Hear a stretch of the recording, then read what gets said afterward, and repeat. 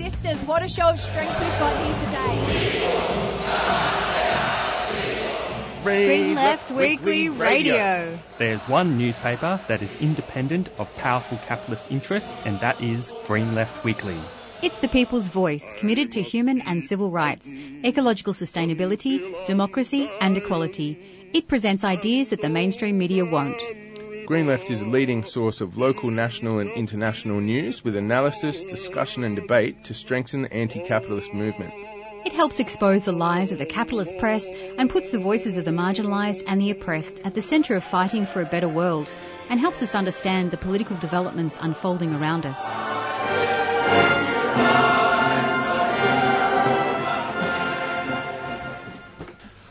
All right, good morning listeners. You are listening to Green Left Radio, and on the line we have myself, Jacob, as your presenter today, and we have... Chloe. Hi, good morning.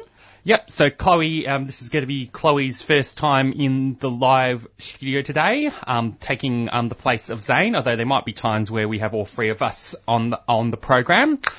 So yeah, hope everyone gives a good welcome to, well, our listeners give a good welcome to Chloe this morning. And now, I guess just before I go into the program, I'd like to acknowledge that 3CR today is being broadcast to you from the Wurundjeri land of the Kulin Nation. We like to acknowledge that this always was, always will be Aboriginal land, and that sovereignty has never been ceded. And of course, Green Left Radio and 3CR will always support the fight for sovereignty and decolonisation. Okay. So, now that's, now, the main kind of thing, we have a good, packed program this week, so we have a number of interviews all kind of lined up. I'm going to be playing an interview from a Green Left podcast, an interview with Lee Tang, which was conducted by Peter Boyle, about this whole, it's basically about a whole environmental issue related to Malaysia, and I'll give a bit of an introduction before we play that, but that'll be the kind of first interview we're kind of going to be playing.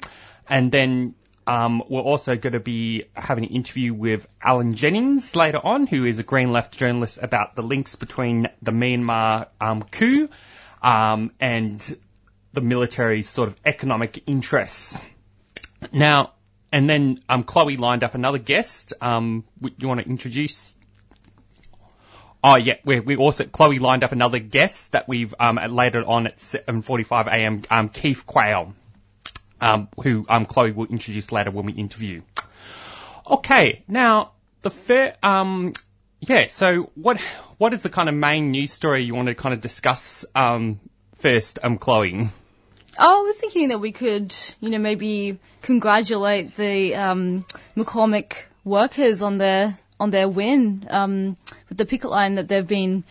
I think it's over 100 days that they've been on strike. Is that correct? Yes. So they've been on strike for like the past 6 weeks. So yeah, they've just recently, I think it was yesterday or the day before, they basically had a victory.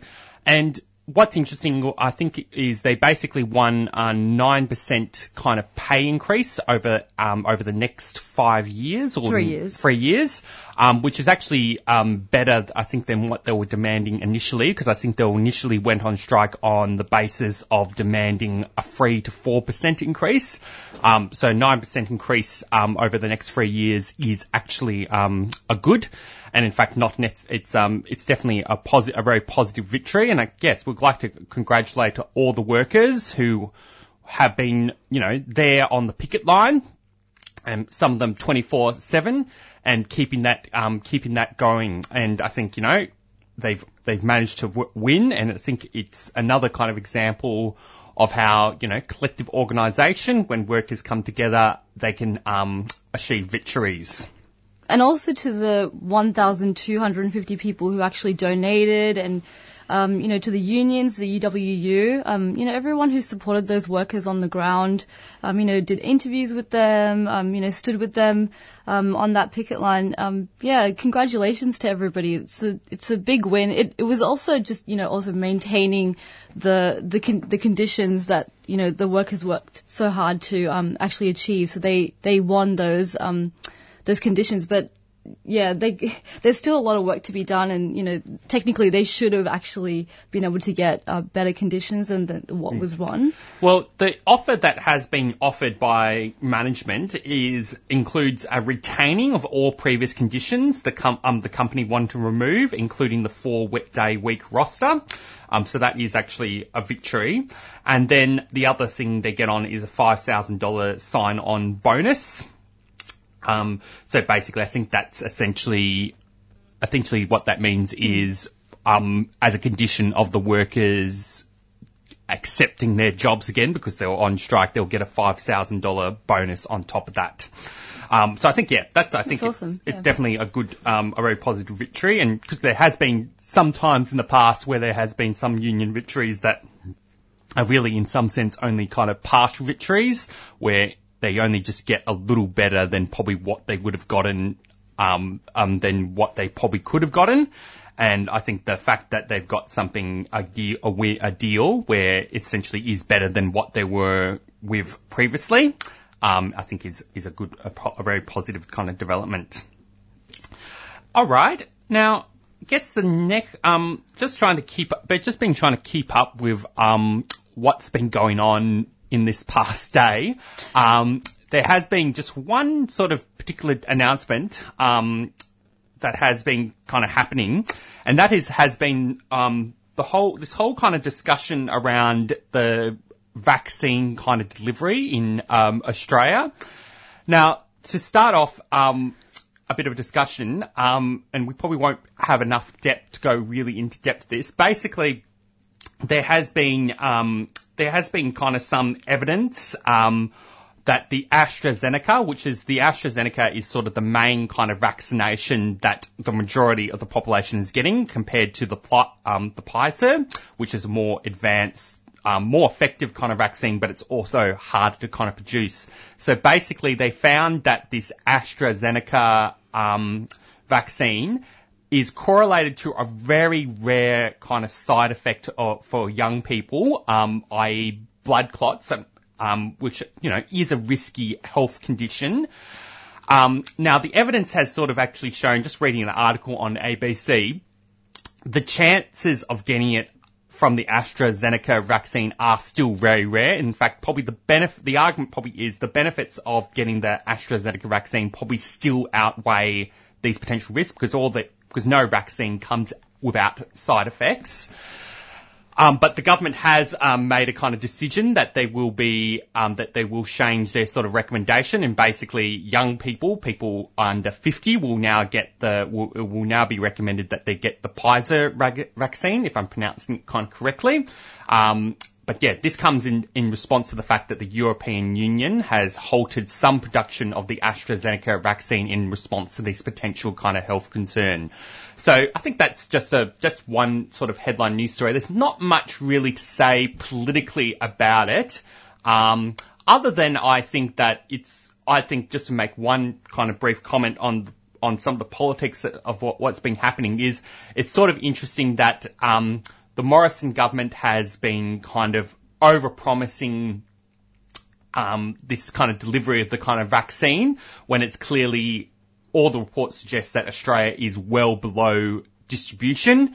And it's sort of, I think it's sort of, as I sort of noted in a previous sort of program, I sort of noted that the Morrison government was probably using the delivery of the vaccine to basically prop up itself for the next upcoming election, basically trying to take all credit for delivering the vaccine, etc. And I think it's just amusing that they've fallen way below expectations. In fact, there's countries like the United States are far more ahead of us in the vaccine distribution. But to be fair, I think probably, considering the state of where the US is at with COVID-19, they probably need the vaccine more. And I would argue that, Australia doesn't necessarily, I don't think it's necessarily the worst thing in the world. If we don't get 100%, if we don't get the vaccine program underway as quick as possible. Like, I just don't think it's necessary. Everything is kind of open right now. I guess there's more kind of balancing act for capitalist interest, because there's an interest for the capitalist class in making sure this vaccine program goes as quickly as possible because they want to start opening up for international travel, etc. But of course, as the New Zealand experience has kind of shown, opening up international travel is not as actually simple, especially when there's still lots of other countries who are still having waves of COVID-19 cases. Now, is there any other story you wanted to kind of mention, Chloe, for the next 5 minutes before we play? Not at this stage, Jacob. Okay. Well, I might just go play a quick announcement, and maybe we'll play our podcast, this pre-recorded interview a bit early, and might just give us some time to plan out some more programming. So I'll just go play a quick announcement. You're listening to Green Left Radio. Fitzroy Legal Service has launched a free information and advice phone service for people who have been stopped, questioned, fined or charged for breaching COVID-19 restrictions. Have you been fined or charged under the new laws? Or stopped and questioned by police for being outside? Call 0434 136 501. Weekdays between 9am and 5pm. That's 0434 136 501. Or head to fitzroy-legal.org.au for more information. You can also report incidents at covidpolicing.org.au. Fitzroy Legal Service is a 3CR supporter.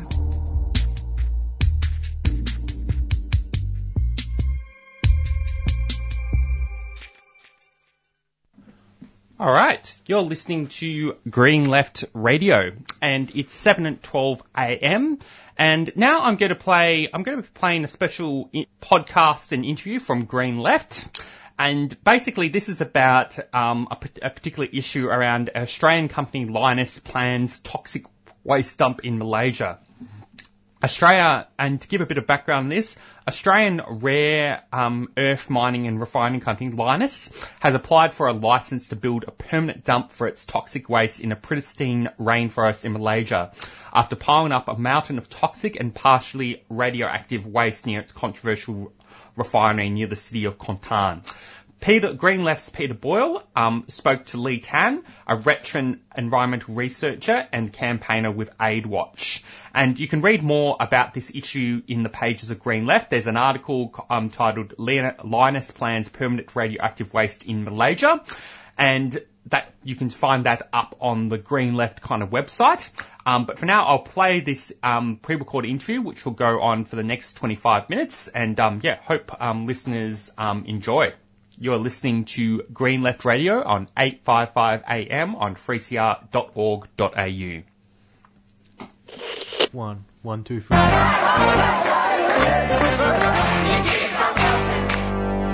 Hello and welcome to the people-powered Green Left podcast, where we give a voice to the 99% and not the big corporations. If you think this project is important, please consider becoming a supporter today. Now, on to our latest episode. Australian rare earth mining and refining company Lynas took advantage of the poor regulatory framework and corruption in Malaysia to build a toxic rare earth refinery in Gebeng near the city of Kuantan in Malaysia in 2012. Despite a broad and quite big opposition from many local residents and environmentalists in Malaysia and in Australia, the project went ahead. But now the refinery has created a mountain of toxic waste, including radioactive material such as thorium and heavy metals like lead. Rare earths are used in electronics and wind turbines, catalytic converters, electric and hybrid motor vehicles, as well as in military equipment. And Lynas is trying to ride the wave of strategic tension between rich Western states and China by promoting itself on its corporate website as the only producer of scale of separated rare earths outside China. Well, I spoke to Lee Tan, a long-time campaigner against the Lynas refinery and a former cancer researcher. She now works as a campaigner and a researcher with AidWatch. Yes, this is what Lynas is trying to do.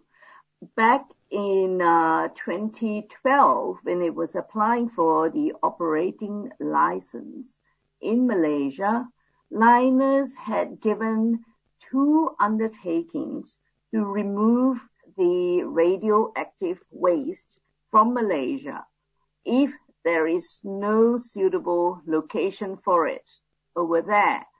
Now, Lynas has always wanted to keep the waste in Malaysia because of the lax environmental safeguards over there. Whereas in Australia and other advanced countries, due to the very long half-life of the radionuclides that are found in the radioactive waste, they require very stringent regulatory type control in advanced country. But in Malaysia, the Atomic Energy Licensing Board had basically, accommodated Lynas with hardly any standard at all. It is a problem because even in a country like Australia, which is especially in the arid desert area, proposal for radioactive waste dump like that put forward by Lynas for low-level radioactive waste had been rejected for over 30 years, both by experts and also the community.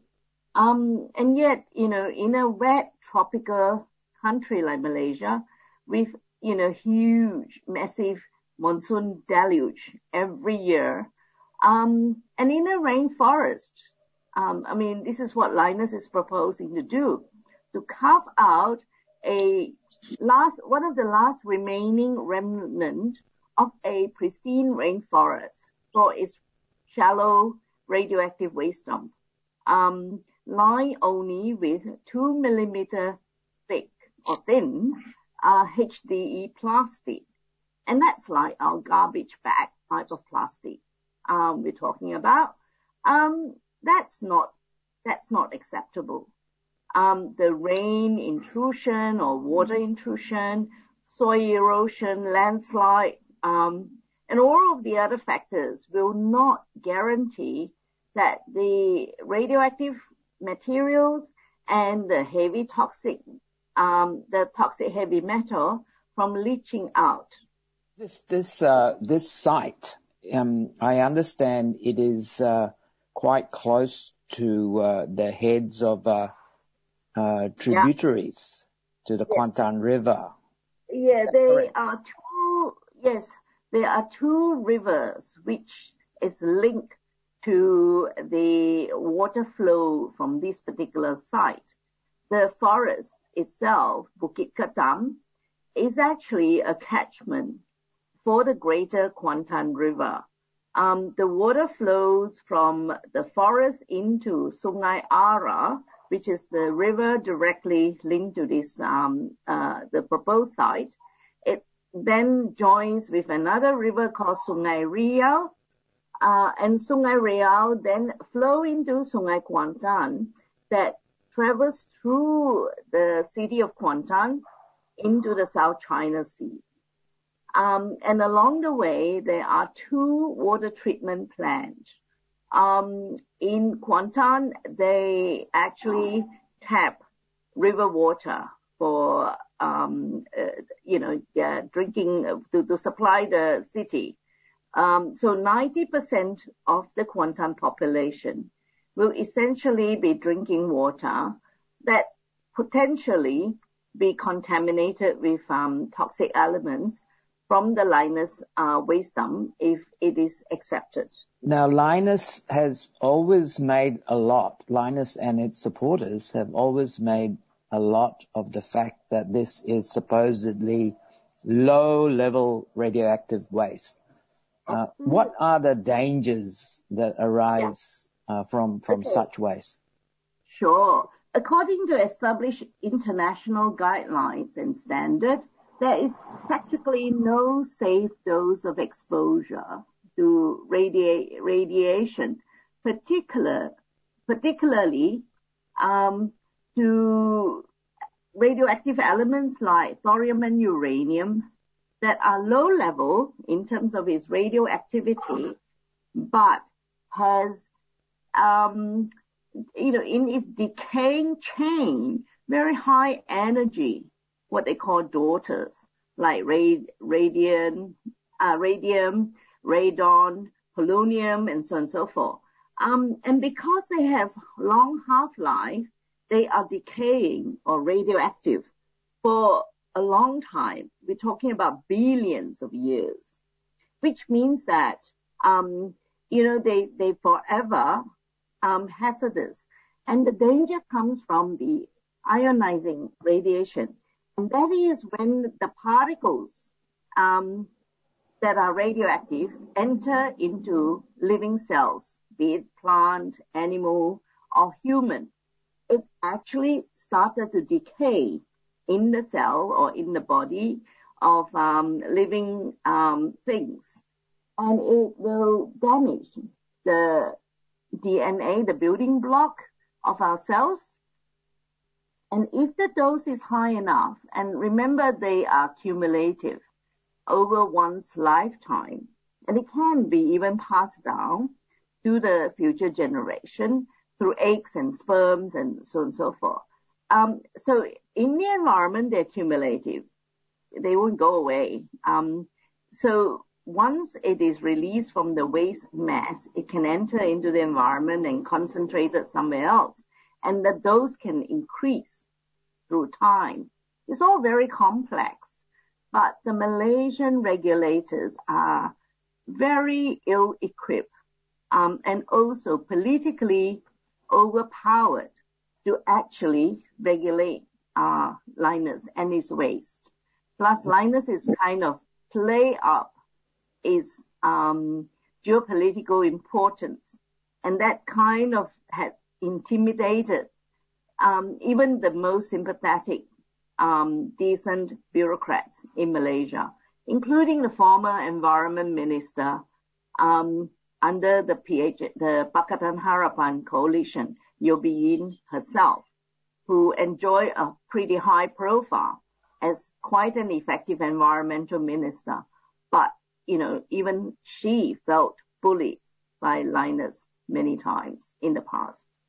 I understand that while Lynas likes to present itself as providing the West with an alternative to dependence on China for rare earth products, there's more to the story than this. This may not be a very strong argument in reality. Is this correct? Yes, that's the image Lynas had basically play up and spin to gain traction and to gain funding initially from the Japanese government.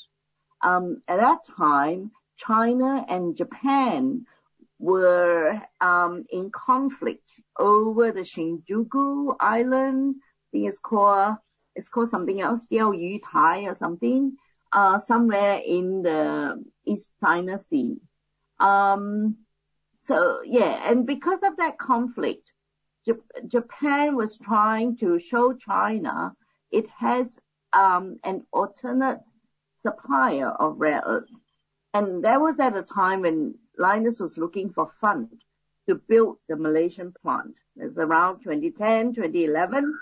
And without the Japanese funding, Lynas wouldn't have got the plant in Malaysia up and going up to today. And so Lynas is still owing Japan the loan. And again, that's also showing that Lynas is not that commercially profitable business. Otherwise, it would have paid off the loan by now. And that's number one, playing the geopolitics. And then later on in recent years, under the Trump administration, when U.S. and China got engaged in a trade war, Lynas once again played that geopolitical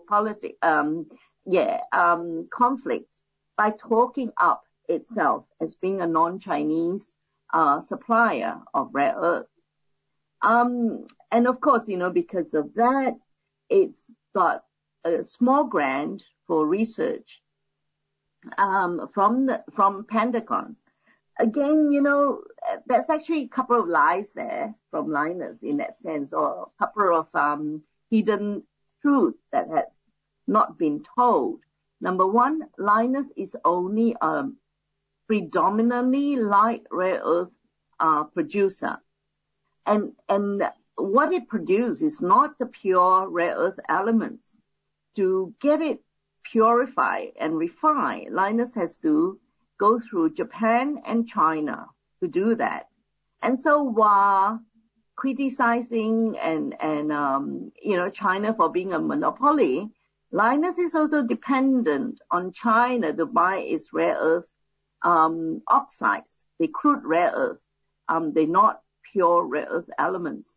To keep it, cash, to keep the cash flow going for the company. So that's one of the issues. Another issue is, so there's actually like two. Yeah, first is that it hasn't got that much heavy rare earth. Okay, that's the part. With Pentagon, they're looking for heavy rare earth for their military technological development, but Lynas has very little. I'll say less than 10%, if that, of heavy rare earth in its deposit. Plus, its Kuantan plant is not actually extracting even the crude rare earth efficiently. And because of that, it is producing at least 1.5 times more radioactive waste as compared to its original blueprint figures. So there's a lot of hidden truth that hasn't actually come out, and eventually we'll try and document all of that, back up with facts to show up exactly what this Lynas rare earth company is like, and also to show some of the problems it has created for Malaysia and the environment in Malaysia. Now, campaigns have been waged for many years, both in Malaysia and in Australia, and I guess you would say internationally, against this Lynas project. But I guess a lot of the Malaysian part of the campaign, many of the campaigners there would have placed or looked with great hope on the former Pakatan Harapan government when it got elected. So yes. What is your if you like, summing up of that period? How much was their hopes met and how much were they dashed? Okay, firstly, Pakatan Harapan was lacking in experience in playing politics. Secondly, we have Mahathir Mohamad being the culprit in undermining many of the Pakatan Harapan promises. And Mahathir's appointment of Yeo Bee Yin as the environment minister had a lot to do with him needing to control, this particular portfolio, ministerial portfolio, and also Mahathir's what do you call that again? Packing the cabinet with mostly Bersatu, MPs, and also Amanah MPs, and lesser of the PKR and DAP elected MPs, is a problem, and Mahathir's close alliance with Japan is another problem. Japan needed Lynas to survive, partly to pay back its loan, secondly, to keep China at bay, at least on the surface, to show that it is not entirely relying on China to be the sole supplier of rare earth. And so that close alliance with Mahathir had made him interfere with the decision of Environment Minister Yeo Bee Yin. She, in her executive review recommendation, stated very clearly that if Lynas cannot remove the waste, then, the plant will be shut down. But Mahathir kind of dug in his heel by saying that nobody's going to accept the waste. Really, it's not Malaysia's problem. It is Lynas' problem.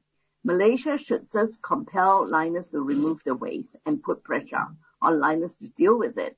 And Lynas is so good at playing geopolitics. Why can't it use its geopolitical kind of strategy to deal with the waste? And instead, Yeo Bee Yin has to make that kind of rather weak and embarrassing move to try and get Australia to take aid and this and every other thing, when years ago Australia had already made it very clear that it will not take another country's radioactive waste. So because of that, there was a stalemate, and so we went back to Malaysia again to find a location for the waste dump. But we have to prove that Malaysia has no safe location for the waste dump now. And that's exactly what we're doing through this EIA review process to show how risky and hazardous it is for Lynas to try and set up a radioactive waste dump in a rainforest area that is prone to erosion and landslide. So are you basically saying that under the Pakatan Harapan government, eventually it conceded that the waste could stay in Malaysia as long as they found a safe, permanent dump? Well, that was always been the kind of a license condition right from the Najib's Barisan National. It was written in the original license condition anyway. But Pakatan Harapan was trying to find a way to have the waste removed by forcing Lynas to deal with it, remove it by September 2019, or face license suspension. And then Mahathir intervened, and it became, looking for location again in the renewed license, if you know what I mean. Yeah. So what's the current situation? Is the waste is piling up? Yes, very the close, waste is right piling next up. to the plant, and Absolutely. actually and it's in a much more hazardous situation. Is that correct? It is. It is in a hazardous situation. Whether it's worse or what, the new location won't be any better. In fact, it's worse because first you have to lock the forest, and then you have to carve out land to put in the waste, and then you have to transport the waste. And literally you're scattering the waste further and wider afield, and that's really not acceptable for radioactive waste. In the first place, Lynas waste management was incoherent and is a mess. And in Australia, it would probably not be acceptable like that for a populated area like Gebeng Balok area, which it is, where it is located right now.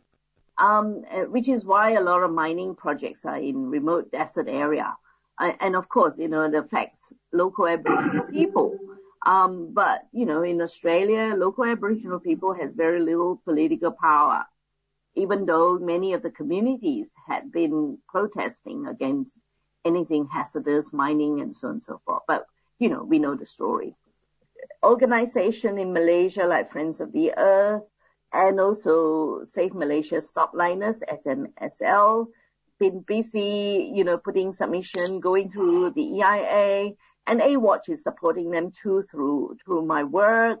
And we've got a few international expert lined up to put in their submission. So along that, we felt that it was important that the government is put under the microscope and be pressured into knowing that there will be widespread international knowledge and watching and people, watching development. As I might have mentioned earlier, the nuclear regulator in Malaysia has actually lowered the waste classification standard by allowing liners to dump the waste in a shallow landfill when it should be a proper radioactive waste dump that has to meet much more stringent engineering design and standard and location selection and so on and so forth. So this online submission is really important. The more people we get to sign this submission, they can tailor it, to reflect their views and opinion. That's is also possible through the online too. It's actually really on top of the professional submission, the civil society submission. It is a campaigning tool to try and put more pressure on Malaysia, and also for liners to see that, look, they can't just go on exploiting Malaysia, this way and playing geopolitics. And this particular EIA review is one avenue we campaign against liners, and is very exploitative modus operandi. But later we will do more based on its ongoing track record and problematic practices in Malaysia, and also its international geopolitical spin. So it won't be the end of the story, but we hope the EIA won't be accepted anyway. Otherwise, there will be court challenges and so on and so forth. That was Lee Tan, an environmental campaigner and researcher and a veteran campaigner against the toxic Lynas rare earths refinery in Malaysia. My name is Peter Boyle, and this was a report for Green Left.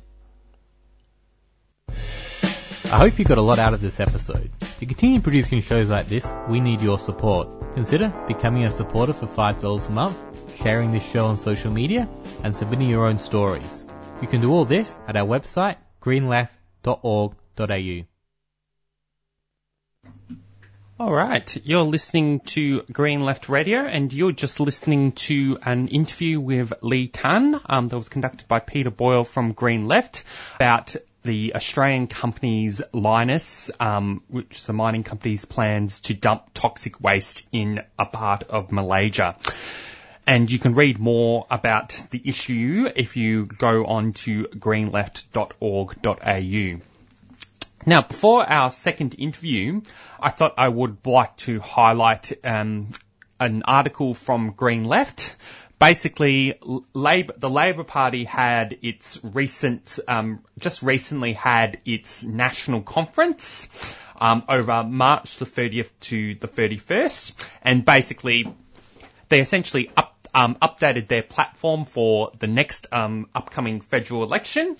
Now, Alex Bainbridge writes here for Green Left that Labor's, with the title, Labor's Policy Conference Fails to Put Morrison Under Pressure.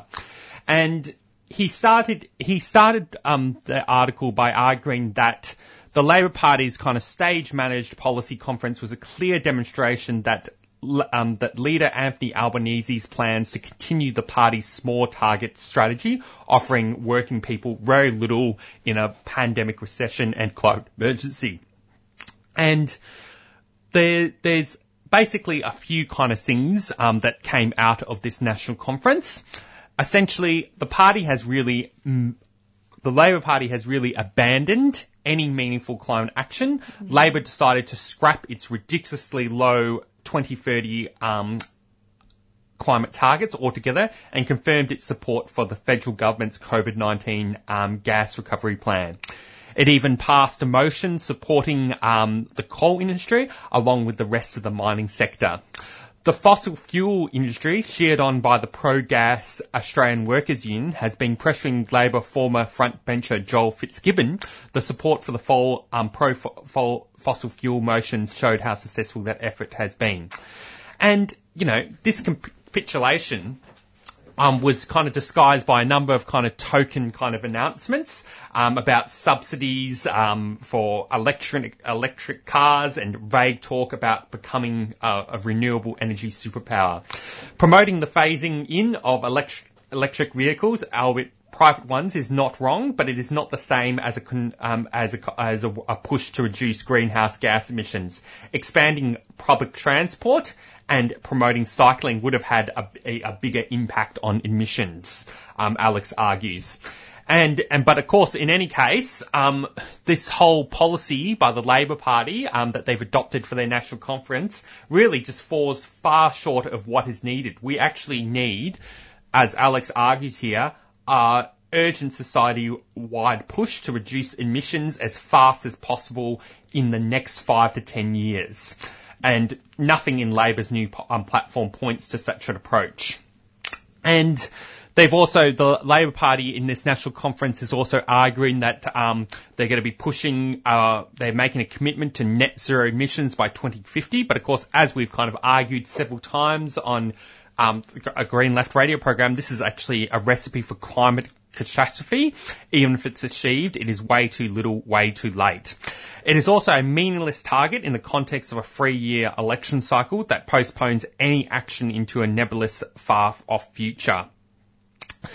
And also, the other thing about their policy platform is it fails to really offer any alternative vision regarding the transition to new sustainable jobs for those currently working in the fossil fuel sector, the expansion of workers' rights, elevating poverty and homelessness, or redistributing wealth, which the mining bosses in particular have been accumulating despite the pandemic.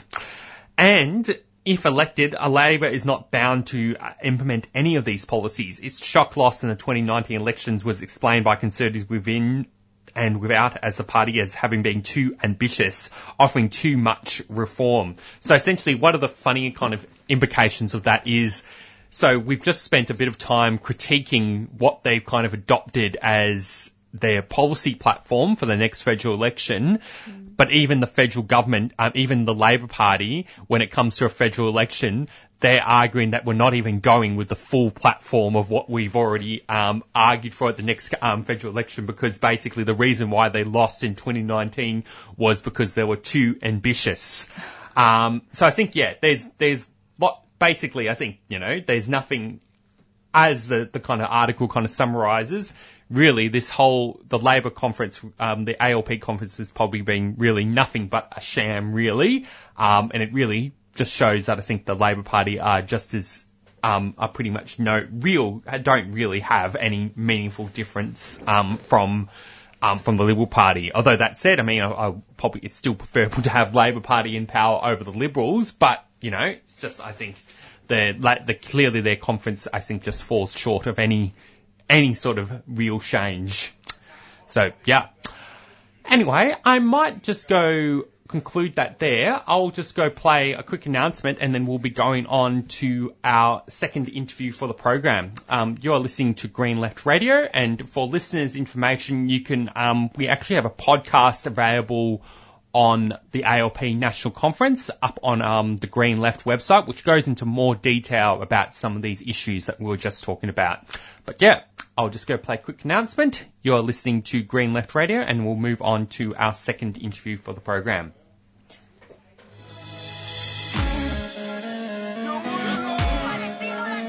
Keffiyehs are Palestinian scarves, and they're a symbol of support for justice for the Palestinian people.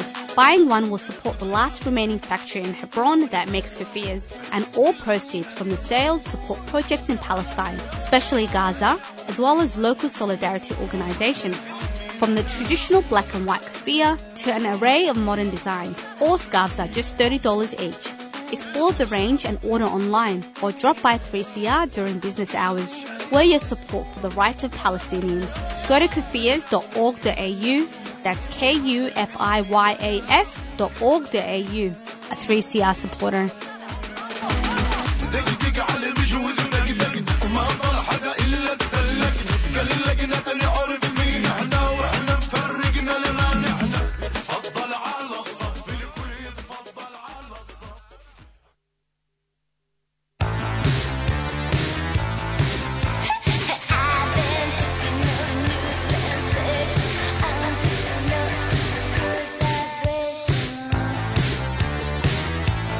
Okay, so this is Shebop. And so is this. And this.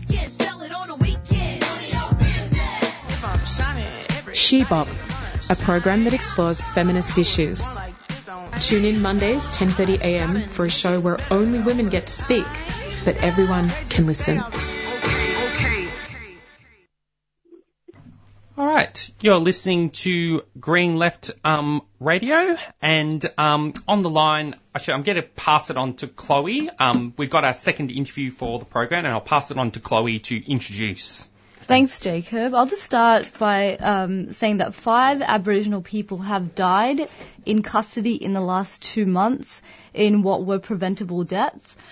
Every year, Aboriginal people continue to die in custody and are subjected to racial profiling. They are bullied by police and thrown in jail, often for very trivial reasons.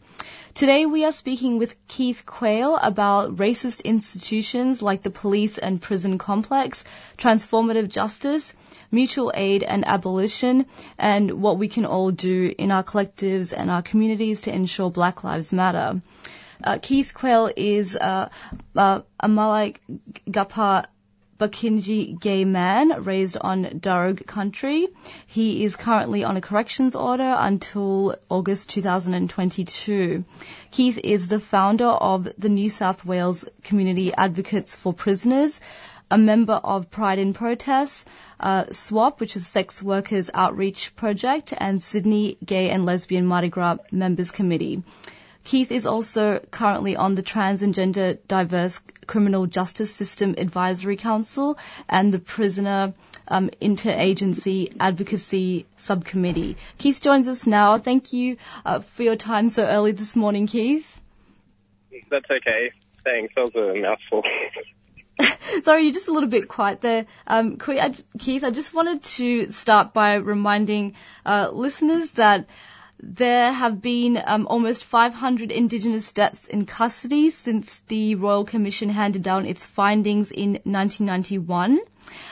No police officer or authority has ever been held criminally responsible for the death of an Aboriginal or Torres Strait Islander person in custody in that time. And Keith, we know the system is racist. We know the intention from the beginning of invasion was genocide.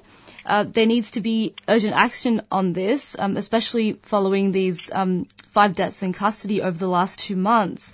What would you be able to just talk about why this urgent situation is not being taken seriously? Is this still part of the same genocidal agenda? Yeah, I mean, I think, to answer that simply, I would say yes. I think that it's a continuation of, colonial invasion and harmful gender norms.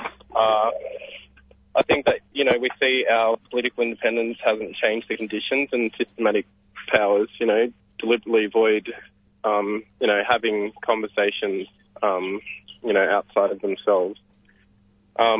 It's so invested, the state is so invested in punitive punishment. And, as you've seen with the new Serco Parklea facility, we can't engage with them because the state, they're not interested in having a dialogue around transformative justice with us. I think the reason why this urgent issue isn't, being taken seriously by government, I think, is because they won't allow us at the table. And also on the other end of the spectrum, I think, we need to get organised, like at the left wing, and I think I'll go into it a bit further, I think later on in the interview, but yeah, I think we really need to get organised in terms of mutual aid and what we're going to do for each other, away from the state. Yeah, definitely. Thanks, Keith, for that. The Black Lives Matter movement, it really had an impact on First Nations peoples, First Nations LGBTQI plus people and trans women of colour. And many people in society are now, hopefully questioning whether policing and punishment and prison should exist. And, we know Aboriginal women, they're reluctant to go to the police to ask for help if they are in danger. They risk facing even more danger and, getting strip searched and arrested themselves or even having their children taken from them. And also Black trans women won't call the police to ask for help, if they're facing a violent situation because, they too risk getting violated or even killed. Non-binary communities already have, ways of dealing with that violence in their lives, and, we should be talking to those communities. We can't really rely on this system that doesn't really deal justice to anybody, especially to First Nations people. So, Keith, would you be able to just tell us why it's so important that we move away from racist institutions like the police and the prison industrial complex? Why, like you mentioned before, mutual aid, why funding should be removed from carceral institutions that exist just to control people and oppress First Nations people. Why should we should be moving towards that transformative justice and abolition. Yeah, look, I think, as I mentioned before, since our lands, were invaded, we've had, we've been forced into this idea of, colonial imposed patriarchal, normalised heterosexuality. And for Indigenous communities, such as my own, trans and gender diverse people, there wasn't that term back then, but, if you look at most Indigenous cultures around the world, you'll see that there's, a two-spirited identity. And they're actually truth tellers and healers. And I think that, we really need to get back to our Indigenous epistemology because it predates that of Plato and of European ideas. And we need to listen to Indigenous peoples, assist them, befriend them. But also, us as Indigenous people, we need to respond to our own violence within our own communities, without punitive measures. We normalise violence, not just in Indigenous communities, but even queer communities. We normalise violence such as, reinforcing harmful gender norms, privilege, intersectionality, racism, so it's not just the state that is oppressing us, it's also ourselves. And, until we, as I mentioned before, get organised and really have these, deep conversations to do this deep work, I think that, I think about the generations of people, that have been doing, this transformative work, without even knowing the title of it or mutual aid or, people like immigrants, queer people of colour, Indigenous, and disabled folks, sex workers, unhoused people, the people have not really had anybody, and they've never been able to rely on these folks outside of, their own communities and social networks. So it's already being done, so I think it's not like a pie in the sky dream. Mm-hmm. And I'll just mention as well, like David Spade, they started the mutual aid projects, and it's a form of political participation in which people take responsibility for caring for one another and changing political conditions, not just through symbolic acts or putting pressures on representatives and governments. And I think that's what you find with most protests, and you'll find again, coming up to this National Black Lives Matter, mm-hmm.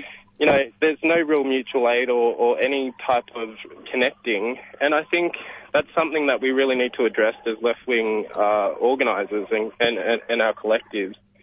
You know, and mutual aid, it doesn't just have to happen like in disasters. It can happen, you know, we can make it happen in our everyday lives, you know, but just by building relationships and, you know, assisting in advocating for, you know, prisoners that don't have the ability to advocate for themselves. You know, and I think that would, you know, if you look at the Oakland Power projects, you know, they're about strengthening people's skills to respond to emergencies. I think, you know, if you look at over in Bondi, they have the Haftolah, which is like a ambulance service for Jewish people. You know, it's all been, the wheel's already been spinning.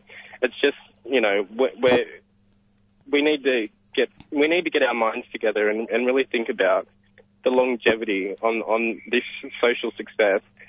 And it's really personal for me, you know, because, you know, my cousin Mark Quayle, he was mentioned in the Royal Commissions, and, you know, all of these deaths, you know, the majority of these deaths are absolutely preventable. And, you know, I really think that, again, I'll say, you know, we need to move away from the state and rely on ourselves, because I do believe we have the power to change this. Yeah, we do. We just, like you said, we need to be better organised and connected with one another. Maybe just time for maybe a couple more questions, Keith, if that's all right. So the criminal justice system, or so-called justice system, you know, it's killing First Nations people, but it is even more brutal towards trans and gender diverse people. I think you touched on this. Would you be able to, you know, tell us a bit about the organisation that you founded, the New South Wales Community Advocates for Prisoners, and maybe, you know, you could share, you know, with our listeners some of the experiences that, you know, you've had being in police custody and having to deal with racist police. Sure, yeah. So I guess I'll start, you know, from my personal prison experience. I came into contact with the law, you know, around about 18, and but I didn't go into custody until, you know, August of 2014. So, you know, for me that was an eye-opening experience. You know, for me also, I'm a 6'4" black man. So apart from being queer, I'm also black. You know, so if you know anything about custody, you know that that you know we're overrepresented in custody. So you know, in terms of my time in custody, although it was really difficult for me, you know, coming out, you know, and thinking about my time in there, you know, I think about my own privileges, you know, that I had that trans and gender diverse people didn't have, you know, and so, you know, if you can imagine, you know, entering a really cold, damp, concrete place, you know, I mean, it's a traumatic experience for anybody to go into custody, but for, you know, trans women primarily of colour that have to enter male prisons, you know, they have to live with the daily reality, you know, of, you know, being sexually abused, physically abused, you know, and so on. So I'm the principal organiser of New South Wales Community Advocates, and yeah, so it's a volunteer service, and we're connected, you know, with other mutual aid and abolition and collectives out there. So primarily what we provide is interpersonal support, case management, prison support such as pen pals. We build relationships, you know, with people through the lens of transformative justice. So, you know, we're not interested in what crime they committed. We're just interested in you know, welcoming them back into the community and really supporting them, and assisting, you know, in getting them advocates, you know, and survive, really, you know. Thanks, Keith. Yeah. Oh, sorry, you were, sorry, I just cut you off. No, I was just thinking, did I answer all your questions? I think you did. Jacob, did you want to ask anything? Well, I'll just go ask, I guess, the kind of last sort of planned kind of question we're going to kind of ask, because I think we're running a bit over time. We've got to conclude, I guess, the interview. There's going to be, I guess, a National Day of Action tomorrow. I know there's going to be a rally happening in Sydney and Melbourne. And, so if you want to give you a bit of opportunity to speak about the National Day of Action, why it's important to support, and then talk about, what are some other things that people can be doing to support Indigenous rights and, encompassing all the kind of things we've kind of been discussing up to this point.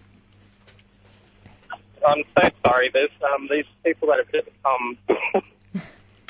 So look, I'll just mention all the protests that are happening tomorrow. So we have the one in Alice Springs, 10 a.m. Court Lawns, the one in Brisbane, King George Square, Sydney 10 a.m. Town Hall, Melbourne Parliament Steps 10 a.m. and Perth Thursday the 12th at 12 p.m. So it's happening all over the country. I really think get involved, show your support, and also, for non-Indigenous people that are coming along, I really appreciate, the solidarity, and I'd really love for you to take the conversations back to your own communities, and having these conversations around, how Black Lives Matter, and what you can do with your Indigenous friends, colleagues, people that you study with, etc. I think reach out, create relationships, because that's how we're going to create change. All right. Well, thank you very much, Keith. And now I'll just make a mention of it for our Melbourne listeners.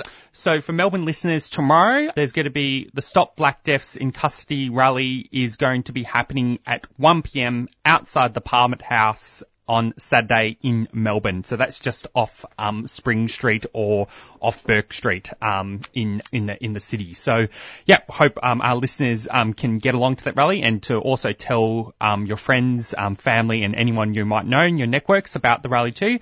There is a Facebook event for it up on the Warriors of Aboriginal Resistance Facebook page. Thanks Keith, for being on the program with us this morning. Appreciate it. Thank you. Okay, well, we might, you're listening to Green Left Radio, and we'll just go play a quick interview and then move on to the next part of the program. All right.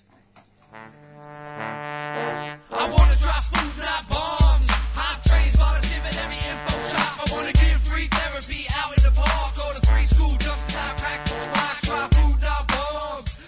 When I was new to Melbourne, I found a Food Not Bombs flyer on the road. I had like this fist with a carrot, and carrots are my favorite vegetable. Yeah, I think they were asking for help doing stuff, and I got in touch. We, I guess, rescue food that would otherwise go to waste. I like the aspect of sharing food and not making anyone feel obligated to pay anything for it. We make a real point at Food Not Bombs of involving everyone who wants to be involved in whichever part they want to be involved in. For more information, go to fnbmelb.noblogs.org. Food Not Bombs is a 3CR supporter. Food Not Bombs. All right, you're listening to Green Left Radio, and now it is time for the activist calendar. Now, to start off, we announced this event before, but I might as well kind of announce it again. There is going to be the National Day of Action, Stop Black Deaths in Custody, 30 years since the Royal Commission, and that's going to be happening on 1 p.m. outside the Parliament House in Melbourne on Saturday. Now, the next event I want to also announce is on Monday, April the 12th, there's going to be a public forum, or False Bridges, the Shroof on temporary visas. This is going to be an evening forum organised by Refugee Action Collective to hear the stories of refugees living on temporary visas, the organisations that support them and the legal advocates fighting for change. This meeting will be both in person at the Kathleen Syme Library and broadcast over Zoom. And so, yeah, you can get details on how to register for it. It's going to be at 6:30pm at the Kathleen Syme Library and Community Centre and also via Zoom on this Monday, 6:30pm. And on Wednesday, April the 14th, there's going to be an online forum organised by Green Left titled The Fight for a Just Transition to Green Jobs. And basically this forum is going to be having a bit of discussion on having a bit of what is kind of urgently needed to chart the way forward to a just transition to green jobs. And it features a range of speakers from Lock the Gate, the Maritime Union of Sydney, the Construction Union of the CFMEU, and also featuring our Melbourne speaker, a Victorian speaker, Tim Gooden, who is a Construction, Forestry, Mining, Maritime Union delegate in Geelong and part of the Environmental Jobs Alliance, Geelong, EG. So that's on Wednesday, 6:30pm, April the 14th. Now, the next another event to note is going to be a public forum, Repression and Resistance in Myanmar/Burma. This is going to be happening in the Red and Orange Room at the Melbourne's Multicultural Hub, and it's going to be a public forum.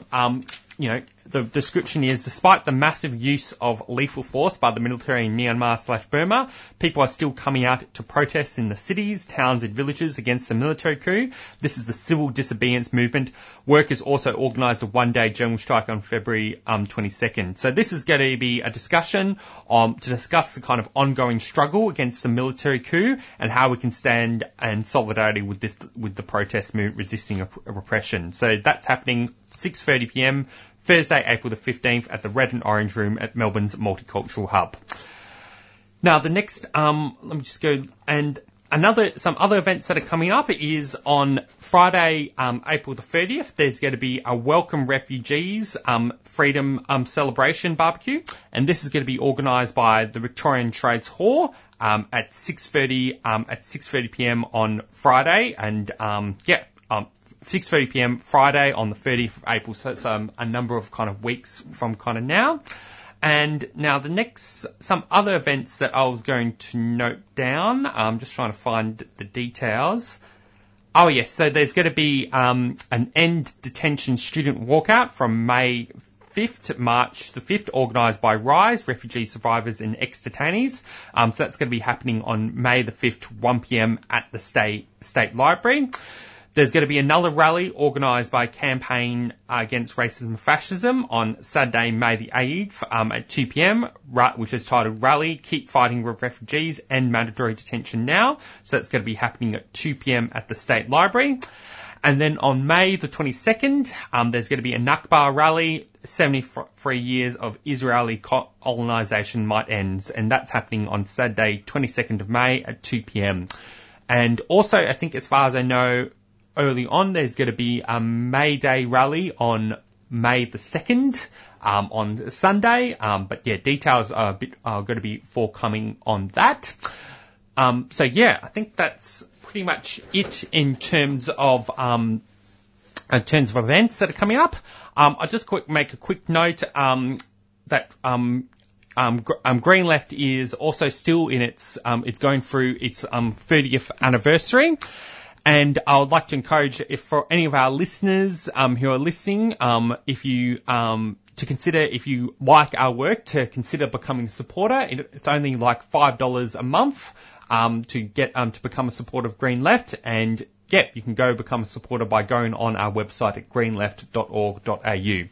Now, we're probably going to be going into our third interview for the program now. So I'm just going to go play a quick announcement, and and then we'll be proceeding with our interview. So you are listening to Green Left Radio. The Black Lives Matter movement is not going away here or overseas. It gives me hope seeing the numbers of people that turn out to these Invasion Day demonstrations in Melbourne. It gives me the understanding that we will win, folks. We will succeed. Subscribe to 3CR in 2021. Feed Radical Radio. Subscribe today. Go to 3cr.org.au/subscribe or call the station on 94198377.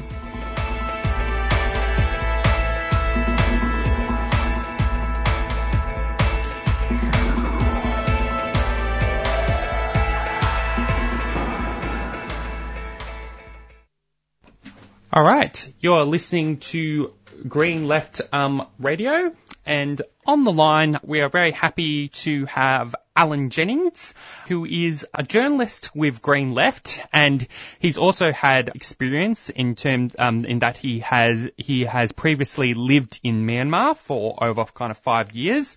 So we're going to be having a discussion with Alan, and this is drawing on some of the articles he's written for Green Left, where he's kind of written about the kind of links, examining the kind of economic ties that this kind of military regime in Myanmar has to Australian mining companies and other kind of capitalist kind of interests.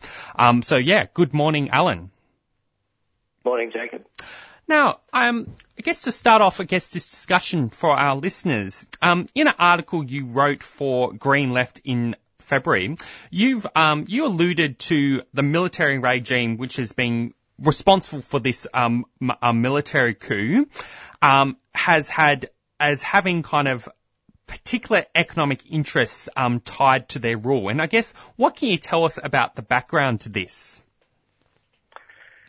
Yeah, well, I mean, people know that the country was run by the military for about 50-odd years, and in that time they actually managed to use that power to build up a real empire of businesses, own private businesses, which literally own by and benefit the military, especially the elite in the military, and former military as well, who have a special place in that. And to just give you some idea of the businesses that they own, there's two main conglomerates of businesses, about 140 different businesses. They're massive. And this includes two banks, one of the biggest banks in the country, lots of businesses within construction, and of course if the Ministry of Defence is building something or, making a road or whatever, they'll contract their own companies and the profits will go into their own pockets. In tourism, in hotels, in land, and of the 140 businesses, about 40 or 50 of them are in mining, and this is where they make most of their money, particularly in the mines for rubies and jade, which is, some of the biggest money-making businesses in the world. And even to the extent that the most popular beer, locally made beer in the country, Myanmar beer, is owned by the military. So it's a real wide range of businesses they have, and literally the conglomerate they have is the biggest private business in the country.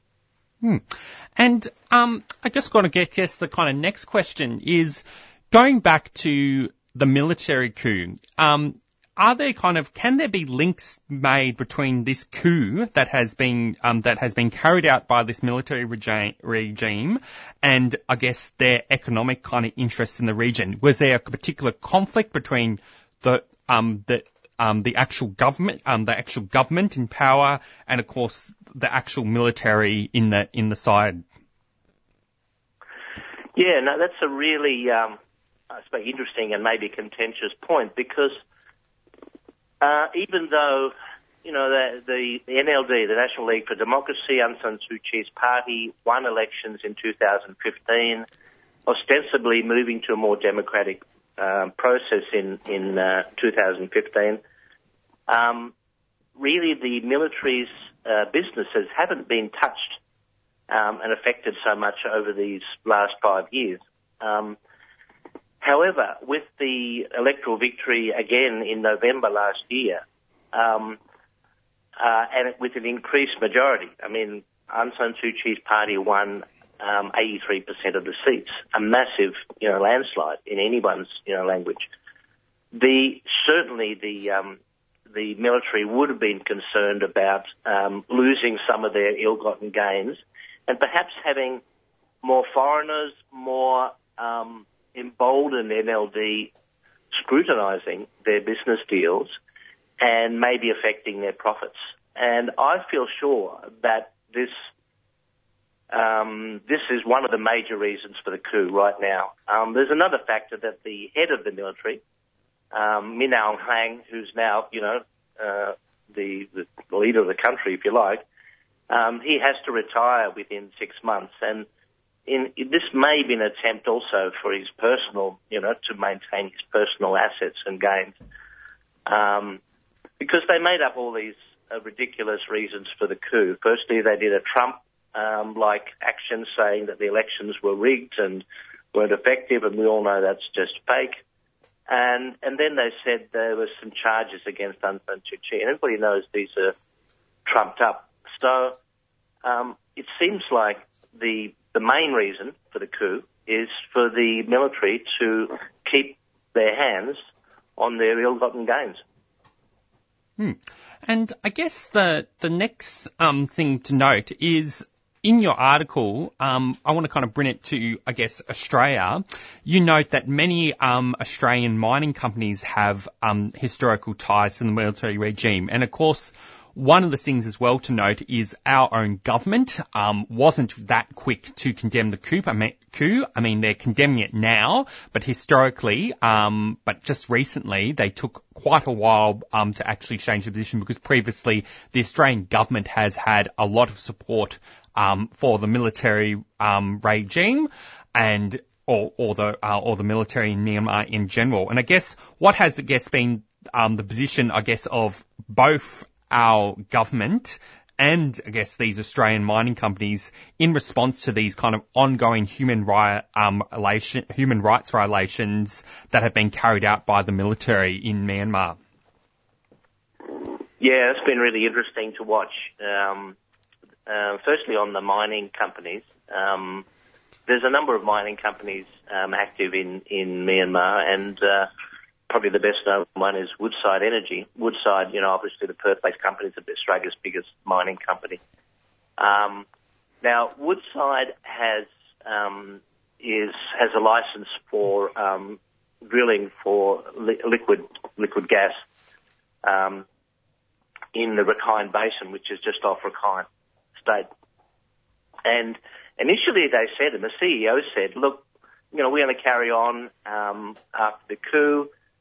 We don't really know if the accusations that the military has about the elections is correct or not. Basically, he just justified the coup. And that received a really big backlash, both here and in Myanmar. And here there was protest in Perth against by the Myanmar community in Australia, and lots of feedback, to put it mildly, to Woodside about that. And they actually were forced to change their tack, and they actually have now said, and to me it's not perfect, but it's better than nothing. They've now said they're going to hold back on their development in Myanmar, and just see until things settle down. Now, really, that's not good enough. They should say until democracy is restored. But at least they've pulled back a little bit, and basically it's been the sort of activists and the ACTU in this case in Australia that has written to them and asked them to do that. So they've bowed to pressure. There's other mining companies which really have done nothing to condemn the coup or halt their actions. There's another big mining company called the Myanmar Metals, which is an Australian company, and several others which have licenses for minerals. The Australian government has been really pathetic on this. They haven't really even condemned the coup. I mean, basically what they've done is stopped their development assistance to the military. I mean, that is nothing. I mean, they should have done that well before the coup. Why would they give development assistance to an organisation which the UN calls, responsible for genocide and human rights violations, specifically against the Rohingya? This is well before the coup, several years ago, and ongoing. So they should be really forcing the Australian companies to not have anything to do with the Myanmar military. Even the United States, the United Kingdom, have done that. They've actually sanctioned the military-owned companies and not allowed their businesses to relate to them and to trade with them. So, the Australian government's been really pathetic. It's really been weak. And if you look at the statement from the Foreign Minister, it almost says nothing. Okay. Well, now the kind of last kind of question, I guess, is taking in everything you've kind of said about some of the economic ties that the military regime have in kind of Myanmar, the links with Australian mining companies and other kind of international kind of capital. What has, I guess, been the kind of broad kind of international kind of response to kind of all these kind of issues, and what has been the sort of arguments that have kind of been put forward, and especially in response, what has been the response of some of these other countries, not just Australia, to the military coup? Well, not surprisingly, the main trading partners with Myanmar are the neighbouring countries, and we're talking about the biggest countries on earth here. India on one side, China, you've got Thailand there, and to a lesser extent Japan, Singapore, other Asian countries. And I just mentioned one example here. There's one company that we all know of, Adani, which is Indian-based company building coal mines in Queensland.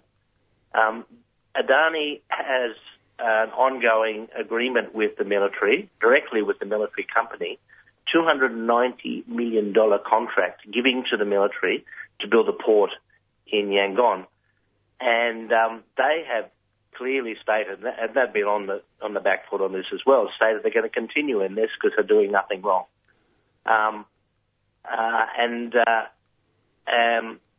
However, there are other countries who've come to their senses, if you like. There's the Japanese beer company, which was in cohorts with the military on Myanmar beer.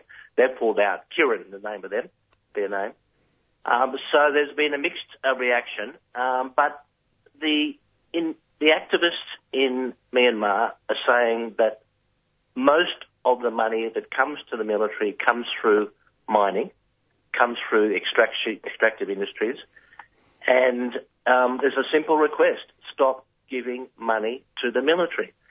And so they're really calling for Australian mining companies and others as well, as particularly the European ones, to stop giving money to the military through royalties and through direct relations with the military companies. Very simple. They don't want to stop all trade altogether. They don't want to sanction everything, but targeted sanctions against every company that is related to the military, including the crony companies. Okay. Well, thanks for that, Alan. We're kind of running a bit low on time now, but do you, have any kind of final comments you'd like to make? It's really sad for me to see that for what's happening there. But in many ways, it's exciting to see. It's not exciting, but encouraging to see the strength, the resilience of particularly the youth in Myanmar who are fighting against this regime, and every day on the streets, even though they're risking their lives. It's really incredible to see that, and we should be supporting them in any way we can. And one way we can do it is to ensure that our government and our companies, Australian companies and others, are not supporting this, genocidal regime. Okay, very well said, Alan. I think that's a good kind of way to end it. And thanks for being on our program. And just for listeners' information, Alan will be speaking at a public forum being organised by Green Left, which is going to be happening next Thursday at 6:30 p.m. at the Red and Green Room at the Multicultural Hub, where Alan will be part of a panel of speakers discussing the coup in Myanmar and what we can do to kind of stand in solidarity with the protesters resisting the military coup. All right. Well, thanks again, Alan, and you're listening to Green Left Radio, and we'll go play a quick announcement and go on to the kind of rest of the program. You're listening to Green Left Radio on 3CR 855 AM. Goongerah Environment Centre is a grassroots community organisation campaigning for East Gippsland's precious forests. For over 15 years, we've been using direct action, citizen science and community engagement to stop the continued logging of precious native forests and threatened species habitat. After this summer's terrible bushfires, there's an even greater urgency to protect what remains, and the Victorian government haven't ruled out plans to log the small fragments of unburnt forests and so-called salvage log in burnt areas. It's now so important that forests and wildlife are protected so they can recover. Head to gecko.org.au to keep updated with the latest news and to get involved. Gecko acknowledges the logging is happening on the stolen lands of the Gunnakurnai and Bidwell and Monaro people, and that sovereignty was never ceded. A 3CR supporter. All right, you're listening to Green Left Radio, and we were just interviewing Alan Jennings about the economic kind of interests that the military regime in Burma/Myanmar have in the region and the kind of implications kind of for that. Now, we're getting to the end of our program. Me and Chloe. We'd like to thank all our listeners for tuning in this week, and we hope to all see you, or we won't be seeing you because we can't see you anyway. We don't know who our listeners are, but we'd like to just thank all our listeners. We're imagining you for tuning in this week. And that you can stay tuned for us next Friday at 7 a.m. on every Friday. So, you're listening to Green Left Radio. Bye. Bye. This brings us to the end of the show. You have been listening to Friday Morning Breakfast with Green Left Radio, brought to you by the Green Left weekly newspaper, which provides a weekly source of alternative information which aims to inspire action to put people and the environment first. If you would like to subscribe to the newspaper and get it delivered to your door, you can do so by visiting the website at greenleft.org.au or call 1800 634 206. For new subscribers, it is only $10 for the first 6 issues. Repeats of the show and interviews are podcasts on our homepage on the 3CR website. Thank you for listening. You are tuned into 3CR Community Radio, 855 digital on the AM dial and streaming live on 3cr.org.au. Start sometime. What better place than here? What better time than now?